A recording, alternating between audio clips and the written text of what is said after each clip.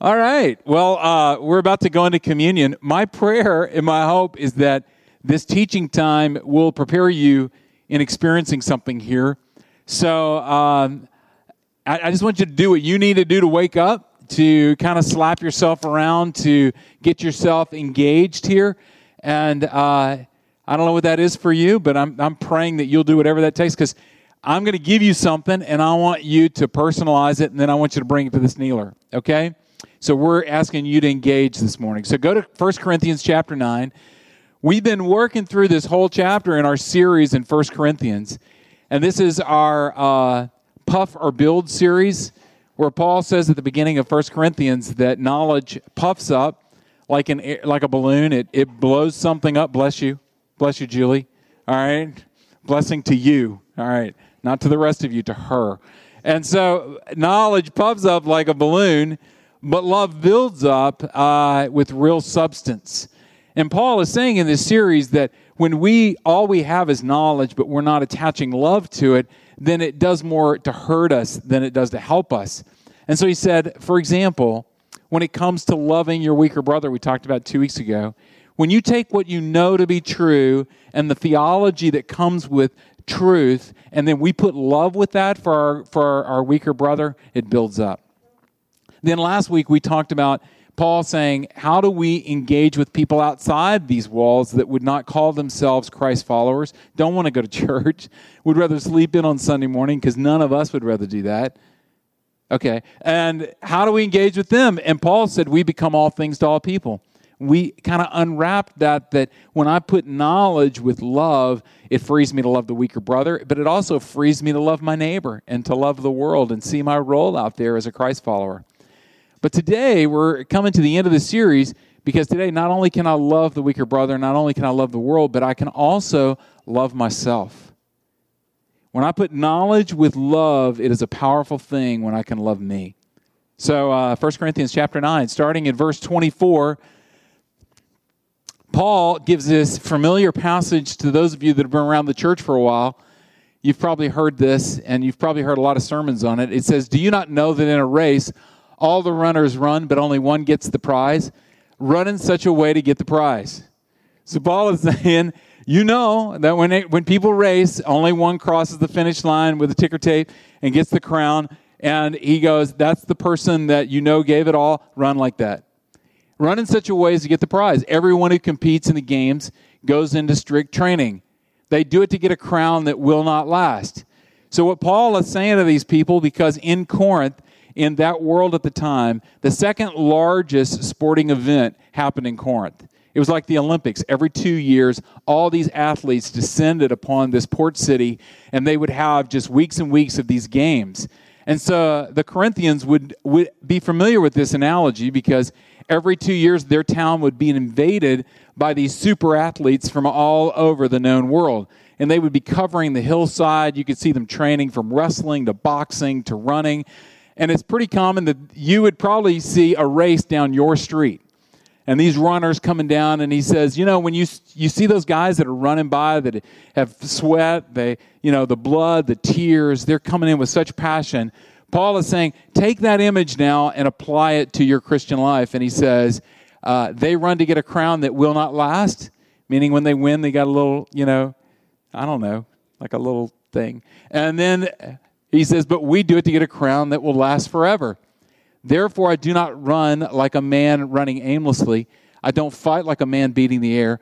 No, I beat my body. I make it my slave, so that after I've preached to others, I myself may not be disqualified for the prize.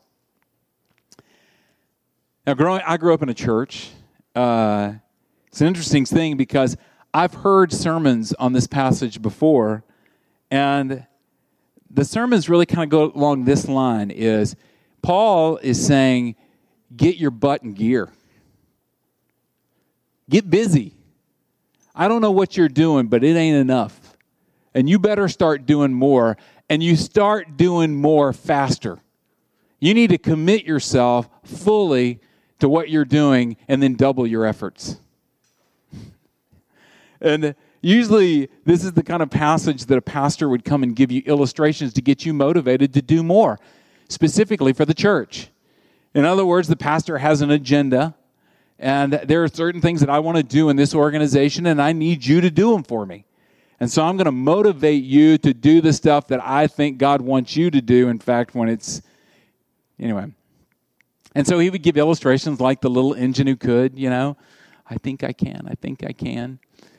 Or one of my favorites is when they start pulling out African illustrations, like they start talking about super marathon runners who, did you hear about the guy, who just won the Boston Marathon this year? He set the new world record.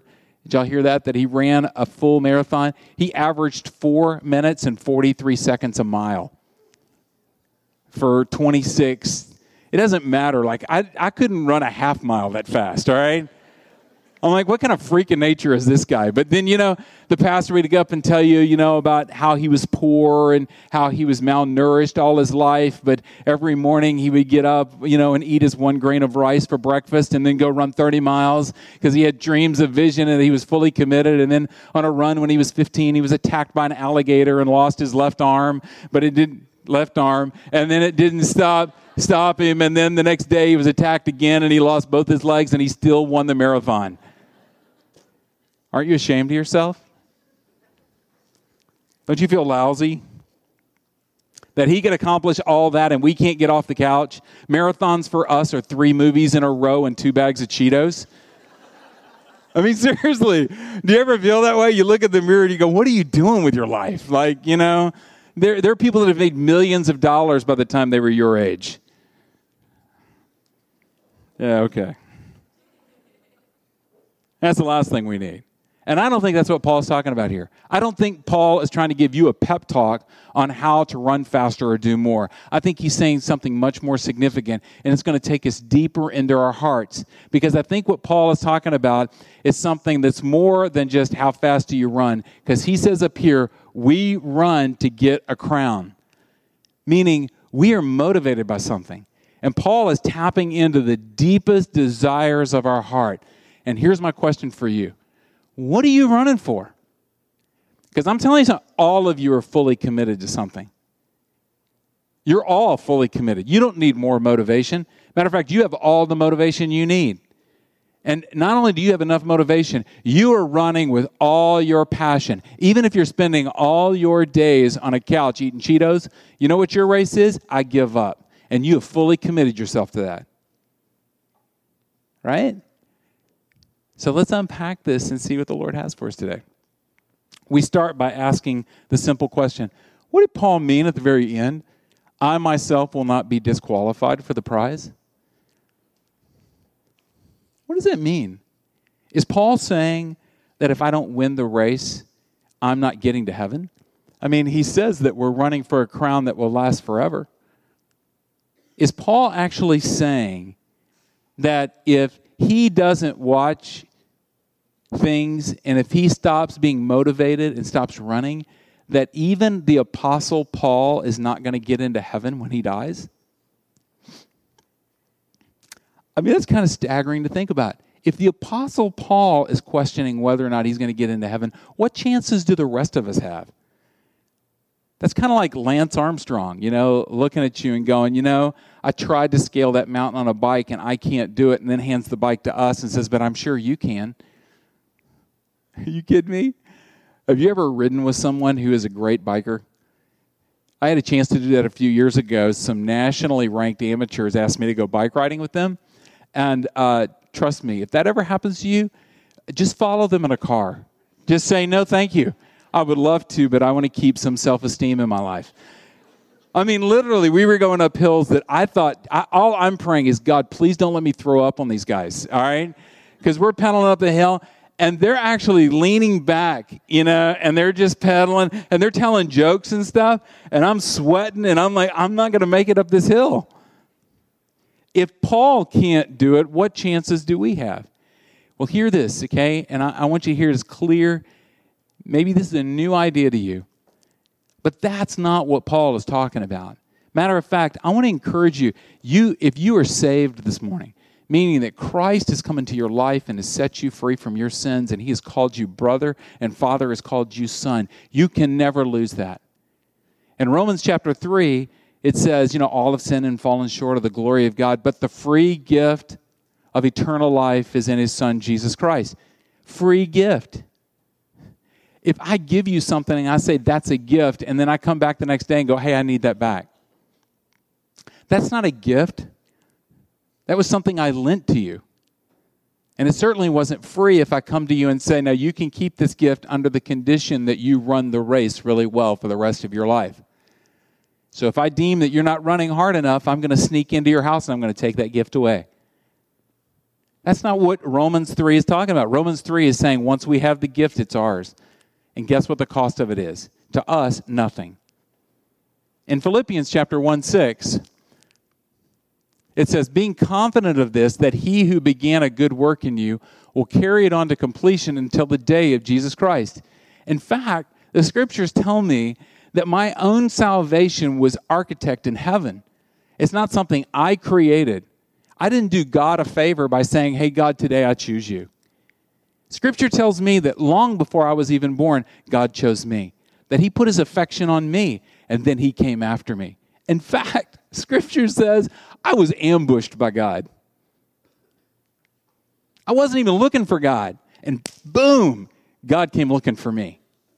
And my own personal experience is true. And if the one who started this whole mess called Christianity, because trust me, if you're new to this, Christianity is a mess, okay? He says that if he started it, guess what he's going to do? He's going to carry it on. In fact, he's got me tucked under his arm, and he's going, shut up. We're going to the finish line, all right? But Jesus, no, be quiet, all right? Let's go. Next verse. Praise be to the God and Father of our Lord Jesus Christ. Why do we praise him? Because in his great mercy, he's given us new birth into a living hope. Underline, he gave us.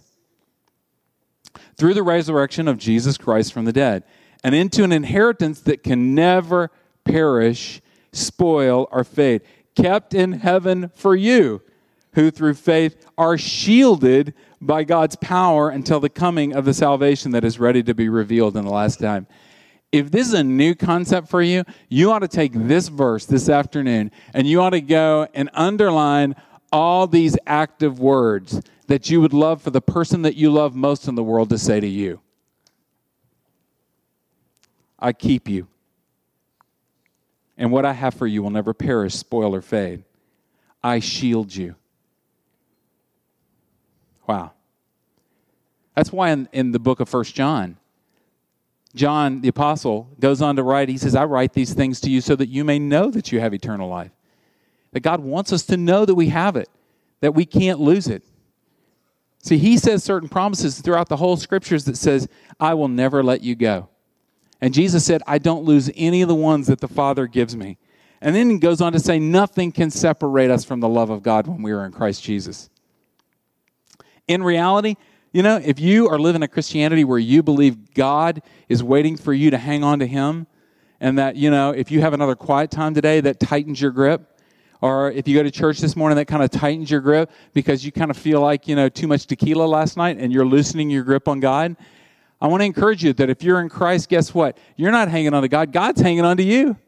It's kind of like when my kids were little and they didn't know how to swim, and I wanted them to jump off the diving board for I don't know what reason, all right? I'm treading water, and I'm going to ask a 5-year-old, now jump on my head. No, really, it'll be awesome, And they jump in the water, and they cling around my neck, and they really believe as a child that if I let go of Daddy's neck, he's going to let me sink to the bottom of the pool, and he's going to let me drown. I'm certain Dad will do that. And so they tighten their grip, and they got their little floaties on, and the little dragon around their, and they're hanging on to you. And what's crazy is they reach that age to where they realize maybe my dad's not a killer of children, and they start living in the freedom of Dad has me. And that's when you get caught in the face with an elbow, and stuff, because they're just going, yay, the freedom. And that's what Paul's talking about. He's talking about you don't have God as if can you go find God and get a grip on him? Like, how big is his waist? You really got him. What Paul is saying is God has you. Do you realize that? So what does disqualified mean? Jesus said he's already run the good race. And we already heard in Scripture, and we talk about it often, Christ is in me, and his victory is my victory, right? Haven't you ever heard that song, Victory in Jesus? Who can sing that? Come on, did nobody grow up with the old hymns? Gee, you guys are so uptight this morning. Victory in Jesus. What's the rest of the words? Victory. All great 80 hairband songs. You all know the tag, live it on the, and then blah, blah. Do we have victory in Jesus? Yes. It's his victory that we have victory in, not our victory. So that seems so contrary to what Paul's saying, doesn't it? So what's Paul about? Run and finish line and crowns. That sounds like my victory. Well, okay, this is where it starts getting a little personal. Let's go to Jonah chapter 2. Now, you may need to go to your index to find that, or you can just look up on the screen.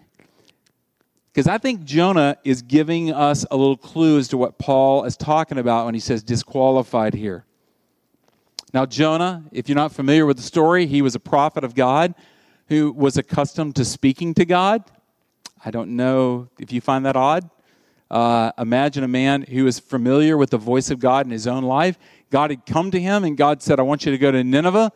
And Jonah said, yeah, no. And God said, no, I want you to go preach the gospel to Nineveh. And Jonah said, once again, God, no. And God said, come on, Jonah, get on the boat. And Jonah looks at God and says, guess what, God? The boat I'm getting on is going in the other direction. And this is what's crazy. I'm going to run away from you. Imagine that. Because I know you're right here because you're God, but you won't be in the boat on the other side of the ocean. Jonah was a little slow, but let's hear what happened. Because he was on the boat and the storms blew up by the hand of God. And Jonah finally told all these pagan worshiping sailors, the reason this storm has come up and the reason we're all going to die is because of me, because I'm running away from God. And so he looked at the sailors and he said, guys, they said, what do we do, Jonah? And he goes, hey, you know what? Just throw me overboard. Jonah was at the point to where he's not just running away from God. He was like, you know what? I'm through with this mess. I'm through with this whole listening to God. Y'all just throw me into the ocean. And then I'm sure he'll save you guys because it's me he's after. So they go, Jonah, we couldn't. He goes, really, do it. They said, Jonah, we couldn't. And they said, okay, we can do it. And they threw him in the ocean. Jonah is in the belly of a fish. You know the story. This fish comes, swallows him. And what we're getting to eavesdrop in on is Jonah's prayer to God as he's in the belly of this fish. So let's see what he has to say. In verse 2, he says, in my distress I called to the Lord, and he answered me. From deep in the realm of the dead I called for help, and you listened to my cry. You hurled me into the depths, into the very heart of the sea, and the currents swirled about me. All your waves and your breakers, they swept over me. I said, I have been banished from your sight, yet I will look again toward your holy temple. The engulfing waters threaten me. The deep surrounds me. Seaweed was wrapped around my head. To the roots of the mountain I sank down. The earth beneath barred me in forever. But you, O Lord my God, brought my life up from the pit. When my life was ebbing away, I remembered you, Lord, and my prayer rose to you, to the holy temple. You see this picture that Jonah says, man, I have reached the end. And they threw me in the water, and I'm sinking, and the light of the surface is fading. And I'm going deeper and deeper, convinced that the path I'm on right now is the path I wanted to be on. And as the seaweed began to wrap around his neck, as he began to see the foundations of the mountains, the bottom of the ocean, and he realized this really is the end. I can't see this service anymore. I don't know if you've ever been there. He cried out to the Lord. In that moment of absolute despair, when he realized this is the end, it's almost like the morning after, isn't it? That moment in our life where we have such clarity of what was I thinking? What brought me to this place? What craziness would have me to believe that this is the best solution for my life, that I'm sinking now and I'm at the very bottom of the ocean and I'm wrapped around. In that moment, Jonah cried out to the Lord. And listen to what he said in verse 8. And I want to ask you, is this a strange thing to say? Those who cling to worthless idols turn away from God's love for them. Verse 9, but I will shout of grateful praise, will sacrifice to you what I have vowed. I will make good. I will say salvation comes from the Lord. He's like, in my clarity, Lord, now where do you want me to go? What do you want me to say? So what does this teach us about Paul saying run the race? I think the key here in this moment of clarity is in verse 8. Your version may say that we forfeit the grace of God because of the foolish idols that we hang on to. I want to show you, if you have a King James, look that up. If you don't, look up here. This is what it says in King James. They that observe lying vanities forsake their own mercy. What does that mean? They that observe, listen, grab, hold on to, lying vanities. So I went to the original language, and I was like, well, what does this mean? Shav was actually the word in Hebrew that's used for lying. And it really means empty or falsehood, that this is empty, and it's lying. And then the vanity, havel, which means vapor, breath, like your breath, or a mist of smoke, or a ghost. What Jonah is saying is, when we start to grab a hold of, when we start to guard, which means cling, when we start to do those things to the lying ghost in my life, I forfeit the grace of God. I disqualify myself from running the race that I was meant to run.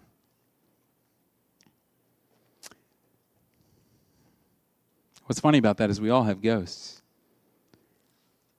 Matter of fact, we all have lying ghosts. We don't know specifically what the lying ghosts were that drove Jonah to run away from God. But I want to take us down a path real quick this morning before we come here. And I want to ask you, would you be willing this morning to expose your lying ghost? And I want to warn you, though, because lying ghosts have a capability of bringing deception. And you know what really stinks about being deceived? Is that you don't know that you're deceived. That's the nature of deception, isn't it? And lying ghosts love to deceive because they love to convince you that this is true. But I want to help you expose them this morning and ask yourself the simple question, how have those lying ghosts, like Jonah, disqualified me from running the very race that has already been won for me? Well, 3 things that I think our lying ghosts look like. And I just want to talk about 3 of them real quick, and there are more, I'm sure. But the first is, you are your past. I love this ghost that comes in, that tells you that you really are your past. That what you've experienced in your past and what has happened to you in your past really define who you are. Let me give you a little example. This is crazy. I was 5 years old. 5. Do you remember anything about being 5? But my parents put me into first grade. And I was younger than the other kids and had a hard time grasping what you had to grasp when you're a first grader. You know, like 1, 2, 3 and ABC and that kind of stuff. So the teacher made a deal with my mom that after school on Monday, Wednesdays, and Fridays, I would stay after school for an extra 45 minutes of tutoring so that I could catch up with the rest of the kids. The only problem was when I was 5, I had no concept of Monday, Tuesday, or Friday. What is that? So I regularly got on the bus at the end of Monday, Wednesday, and Friday and went home to walk into the door and say, I'm home. And my mom, realizing she's got to take me back up to school. And her just flipping out. I can't believe you did this again. Again. How many times do I have to tell you you're supposed to stay at school Monday, Wednesday, and Friday? Now get in the car. And she would lecture me all the way back to the school. Isn't that crazy that I can remember that? Here's what the lying goes to. At an early age, at 5 years old, I learned the lesson. And here's the lesson. Don't disappoint people. Don't let them down.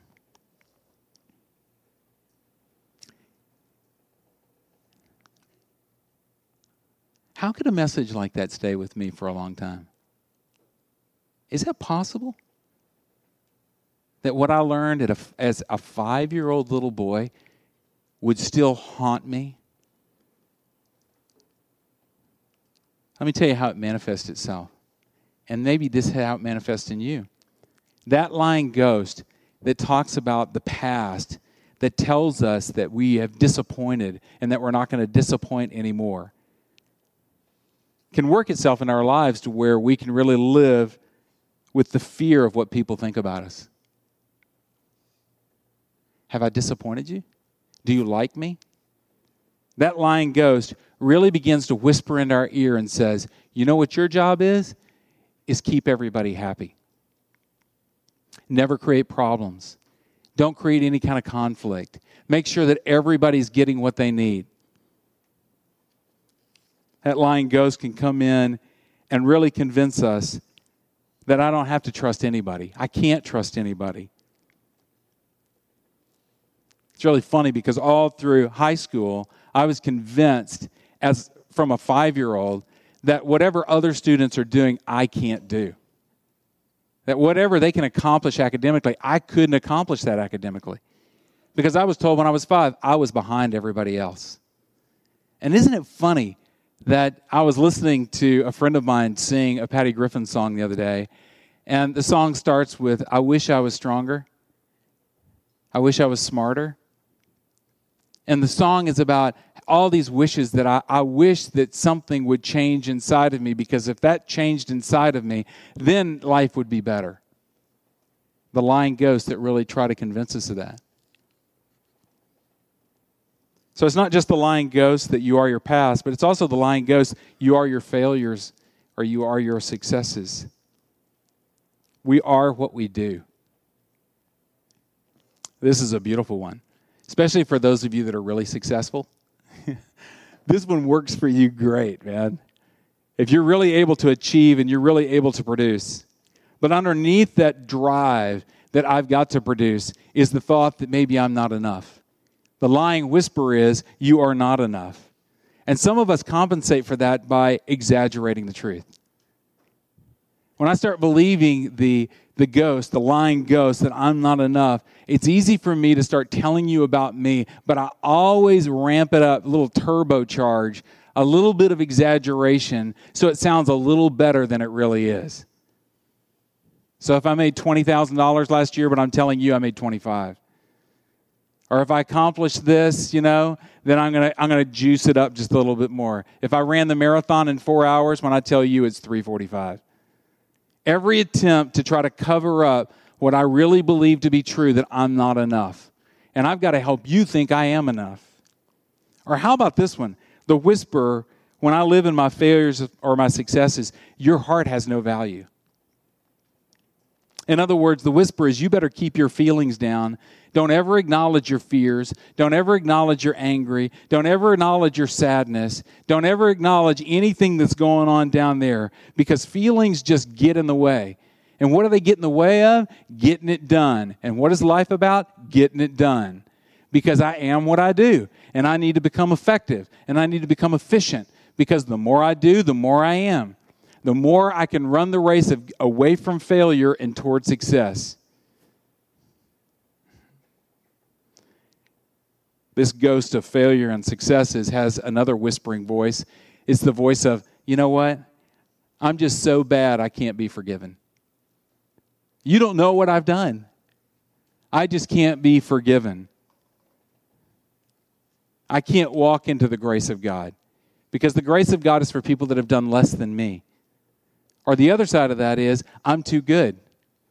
Some of you really struggle acknowledging that you have any sin in your life. Matter of fact, you're so convinced that that whispering ghost of you are what you do, and by God, look what I've done, that you wouldn't say that you have any sin at all. Matter of fact, that's why you love Jesus so much, because y'all have so much in common. Pure perfection. I finally met someone I can relate to. He had no sin, you know? Or how about this lying ghost, the third lying ghost? This is a powerful one. You really are all alone. That ghost loves to sneak in and start whispering things like this. Everything depends on you because you can't count on anybody. You are all alone. And so we become people that control everything because all I'm doing is building my own fortress and furnishing it with my own power because it's all about me. It's all about me getting what I need, getting what I want, because nobody else is going to give it to me. I can't trust anybody. I can't put my heart into anybody. And what I see is what I get. You know what's funny about this, you're all alone? It leads to this mentality. What things are like now is what they will always be. Things are never going to change. For example, and this is crazy because think about your life right now, the things that you're discontent with. If you're living in this lying ghost and that lying ghost is whispering in your ear and saying, hey, it's never going to change. You're single, you want to be married, but you're never going to get married. Nobody's ever going to love you. You're all alone. You better just build your fortress and figure out how to live on your own because this is the way it's going to be for the rest of your life. And we easily find ourselves attaching emotions to a future that we're imagining that is a result of nothing changing in the present. And we can depress ourselves thinking about 15 years from now. You know, what is it going to be like 20 years from now? Or what is it going to be like 30 years from now? And we get depressed and beat ourselves up and crawl into a hole about a future that we don't even know if it's going to happen. And Satan loves this one. Because when we believe that nothing can change, I don't care that God built the universe. I don't care that he holds all the stars in place. I don't care that he knows all their names. I don't care that he's that powerful. He doesn't have the power to change my life. It's hopeless. This is beyond even the power of God. Can you imagine getting to that place? Yes, I can. Of course I can. And Satan loves to come in because he knows he can't take our hope away. All he can do is deceive us into thinking that he's taken it away. Mark Twain said, it isn't what you don't know that hurts you, it's what you know that isn't so. The lying ghost. So let me just say a couple things about these ghosts. I don't know what yours are. What are the messages that are beating you up? What are the things that are dragging you down to the bottom of the sea? What are the things that are wrapping seaweed around your neck that you said, I believe you, I believe you, I believe you, it's miserable, I believe you. Because we cling to them, we guard them, we fight for them. And yet when we do that, we forfeit the grace of God that comes in and replaces them. What Paul is saying when he says, run the race, fight the fight, he's saying to us as believers, do you know who you are? Do you realize what you have? Patty Griffin getting 2 call-outs in this sermon. But it's great because in her song, Forgiveness, she says we're swimming with the snakes at the bottom of the well. At the bottom of the well. So silent and peaceful in the darkness where we fell. Thank you. But we are not snakes. And what's more, we never will be. And if we stay swimming here forever, we will never be free. Isn't it true? Hey, my lying ghost, guess what? That's not me. I'm not a snake in the bottom of this well, even though I may be down here with the snakes. But if I choose that I'm going to live in the bottom of this well, this is as good as it gets. I can never get rid of these ghosts. My past is my past. I can never live in a new future. You know, it seems so hopeless. There's no way I can breathe hope into that. That wouldn't be genuine or authentic, would it? It would seem so fake. If I keep saying I'm not getting out of the well, guess what? You're never going to live in the freedom of God's grace to run the race. See, you're more than your ghost. You're free in Christ. Will you believe that this morning? And if you will, this is what it's going to look like. In 2 Corinthians chapter 10, you can write this down. 2 Corinthians chapter 10, at the beginning of the chapter, 3 through 5, this is what Paul says. For though we live in this world, in the well, we do not wage war as the world does. The weapons we fight are not the weapons of the world. On the contrary, they have divine powers to demolish strongholds. Now, this is Paul saying, hey, we're all in a fight. And we have a fight, and we've got to demolish some strongholds in our lives, guys. So how do we do that? We demolish arguments and every pretension that sets itself up against the knowledge of God. So we are coming with everything we've got against everything that would stand in opposition to what the truth of God is. And what is that? We take captive every thought and make it obedient to Christ. You hear this? God is saying, guys, we got to get inside our heads. And those ghosts, it's time not to just be content living at the bottom of the well with the snakes, but it's time to kick those ghosts out. That we've got to take those ghosts captive, chain them up, and then throw them out. For example, if I believe you are your past, how do I take that captive? Christ says the old is gone, the new has come.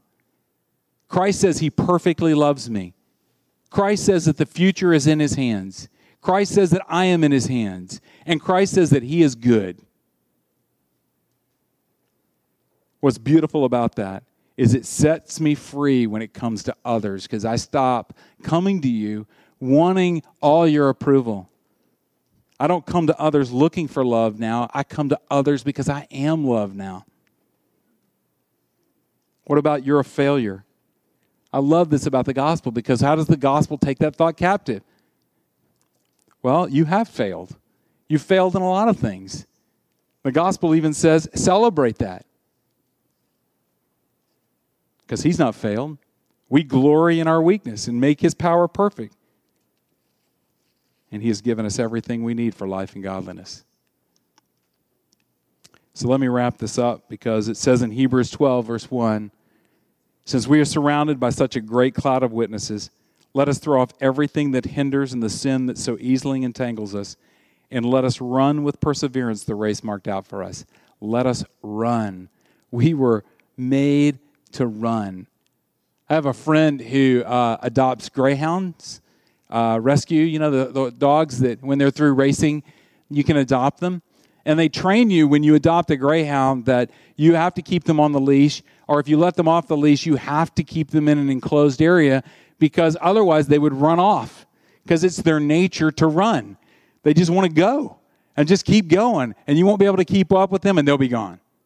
It's their nature, and that's what Paul is saying. Do you not know that when Christ sets me free and I live in grace, my nature now is to run, is to love, is to fight the good fight, to know who you are and to live in the purpose of our salvation. And so in this passage in Hebrews, he says two things.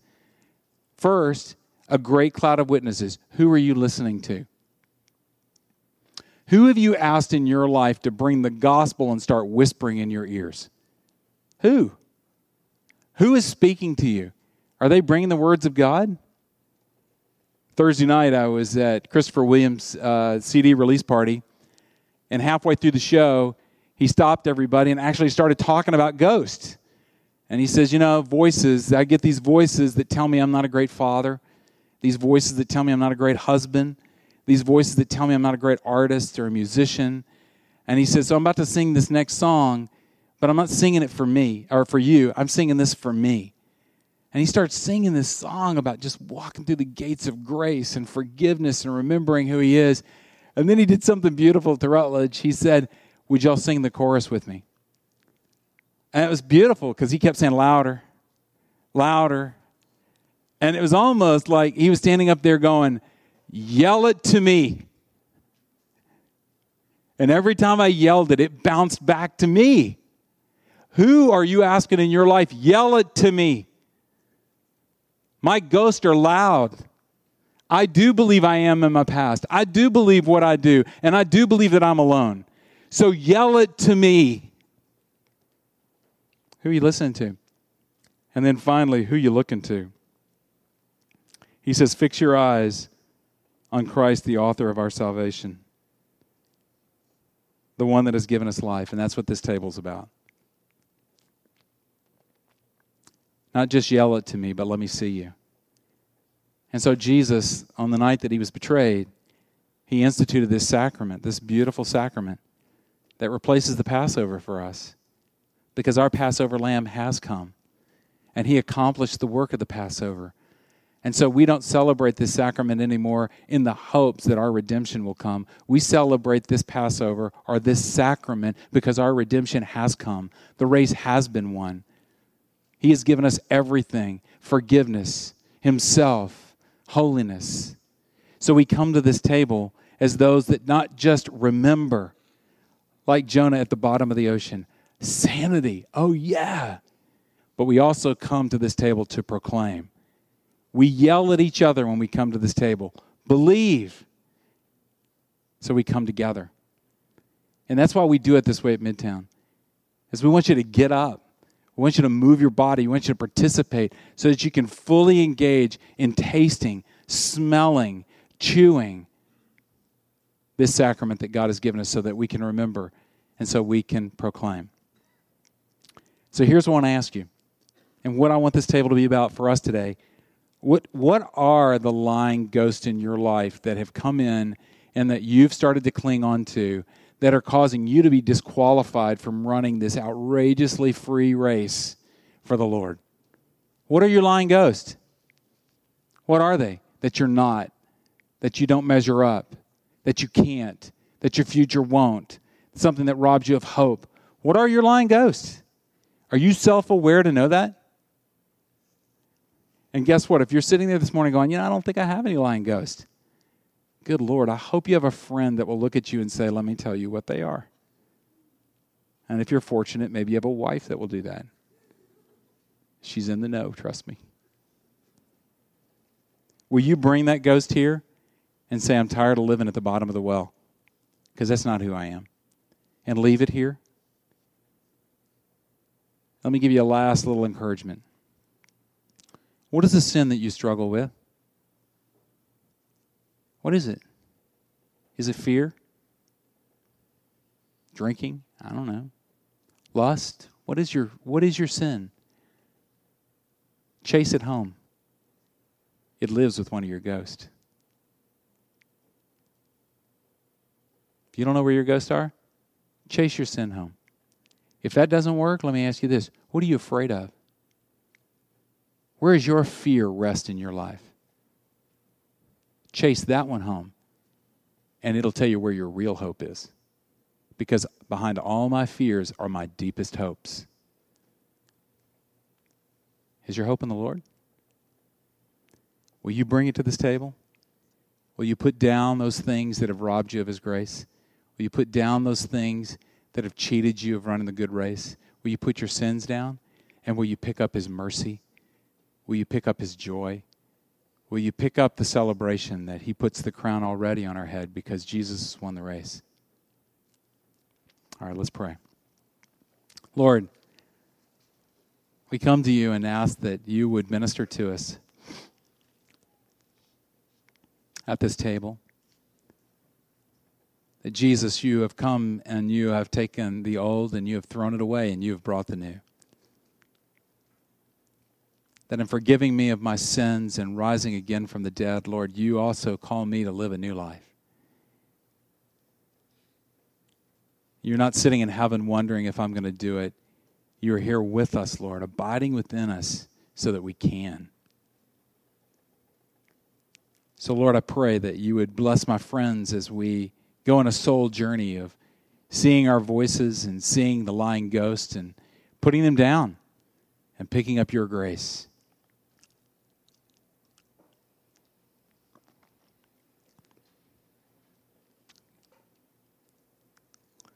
In Christ's name we pray. Amen.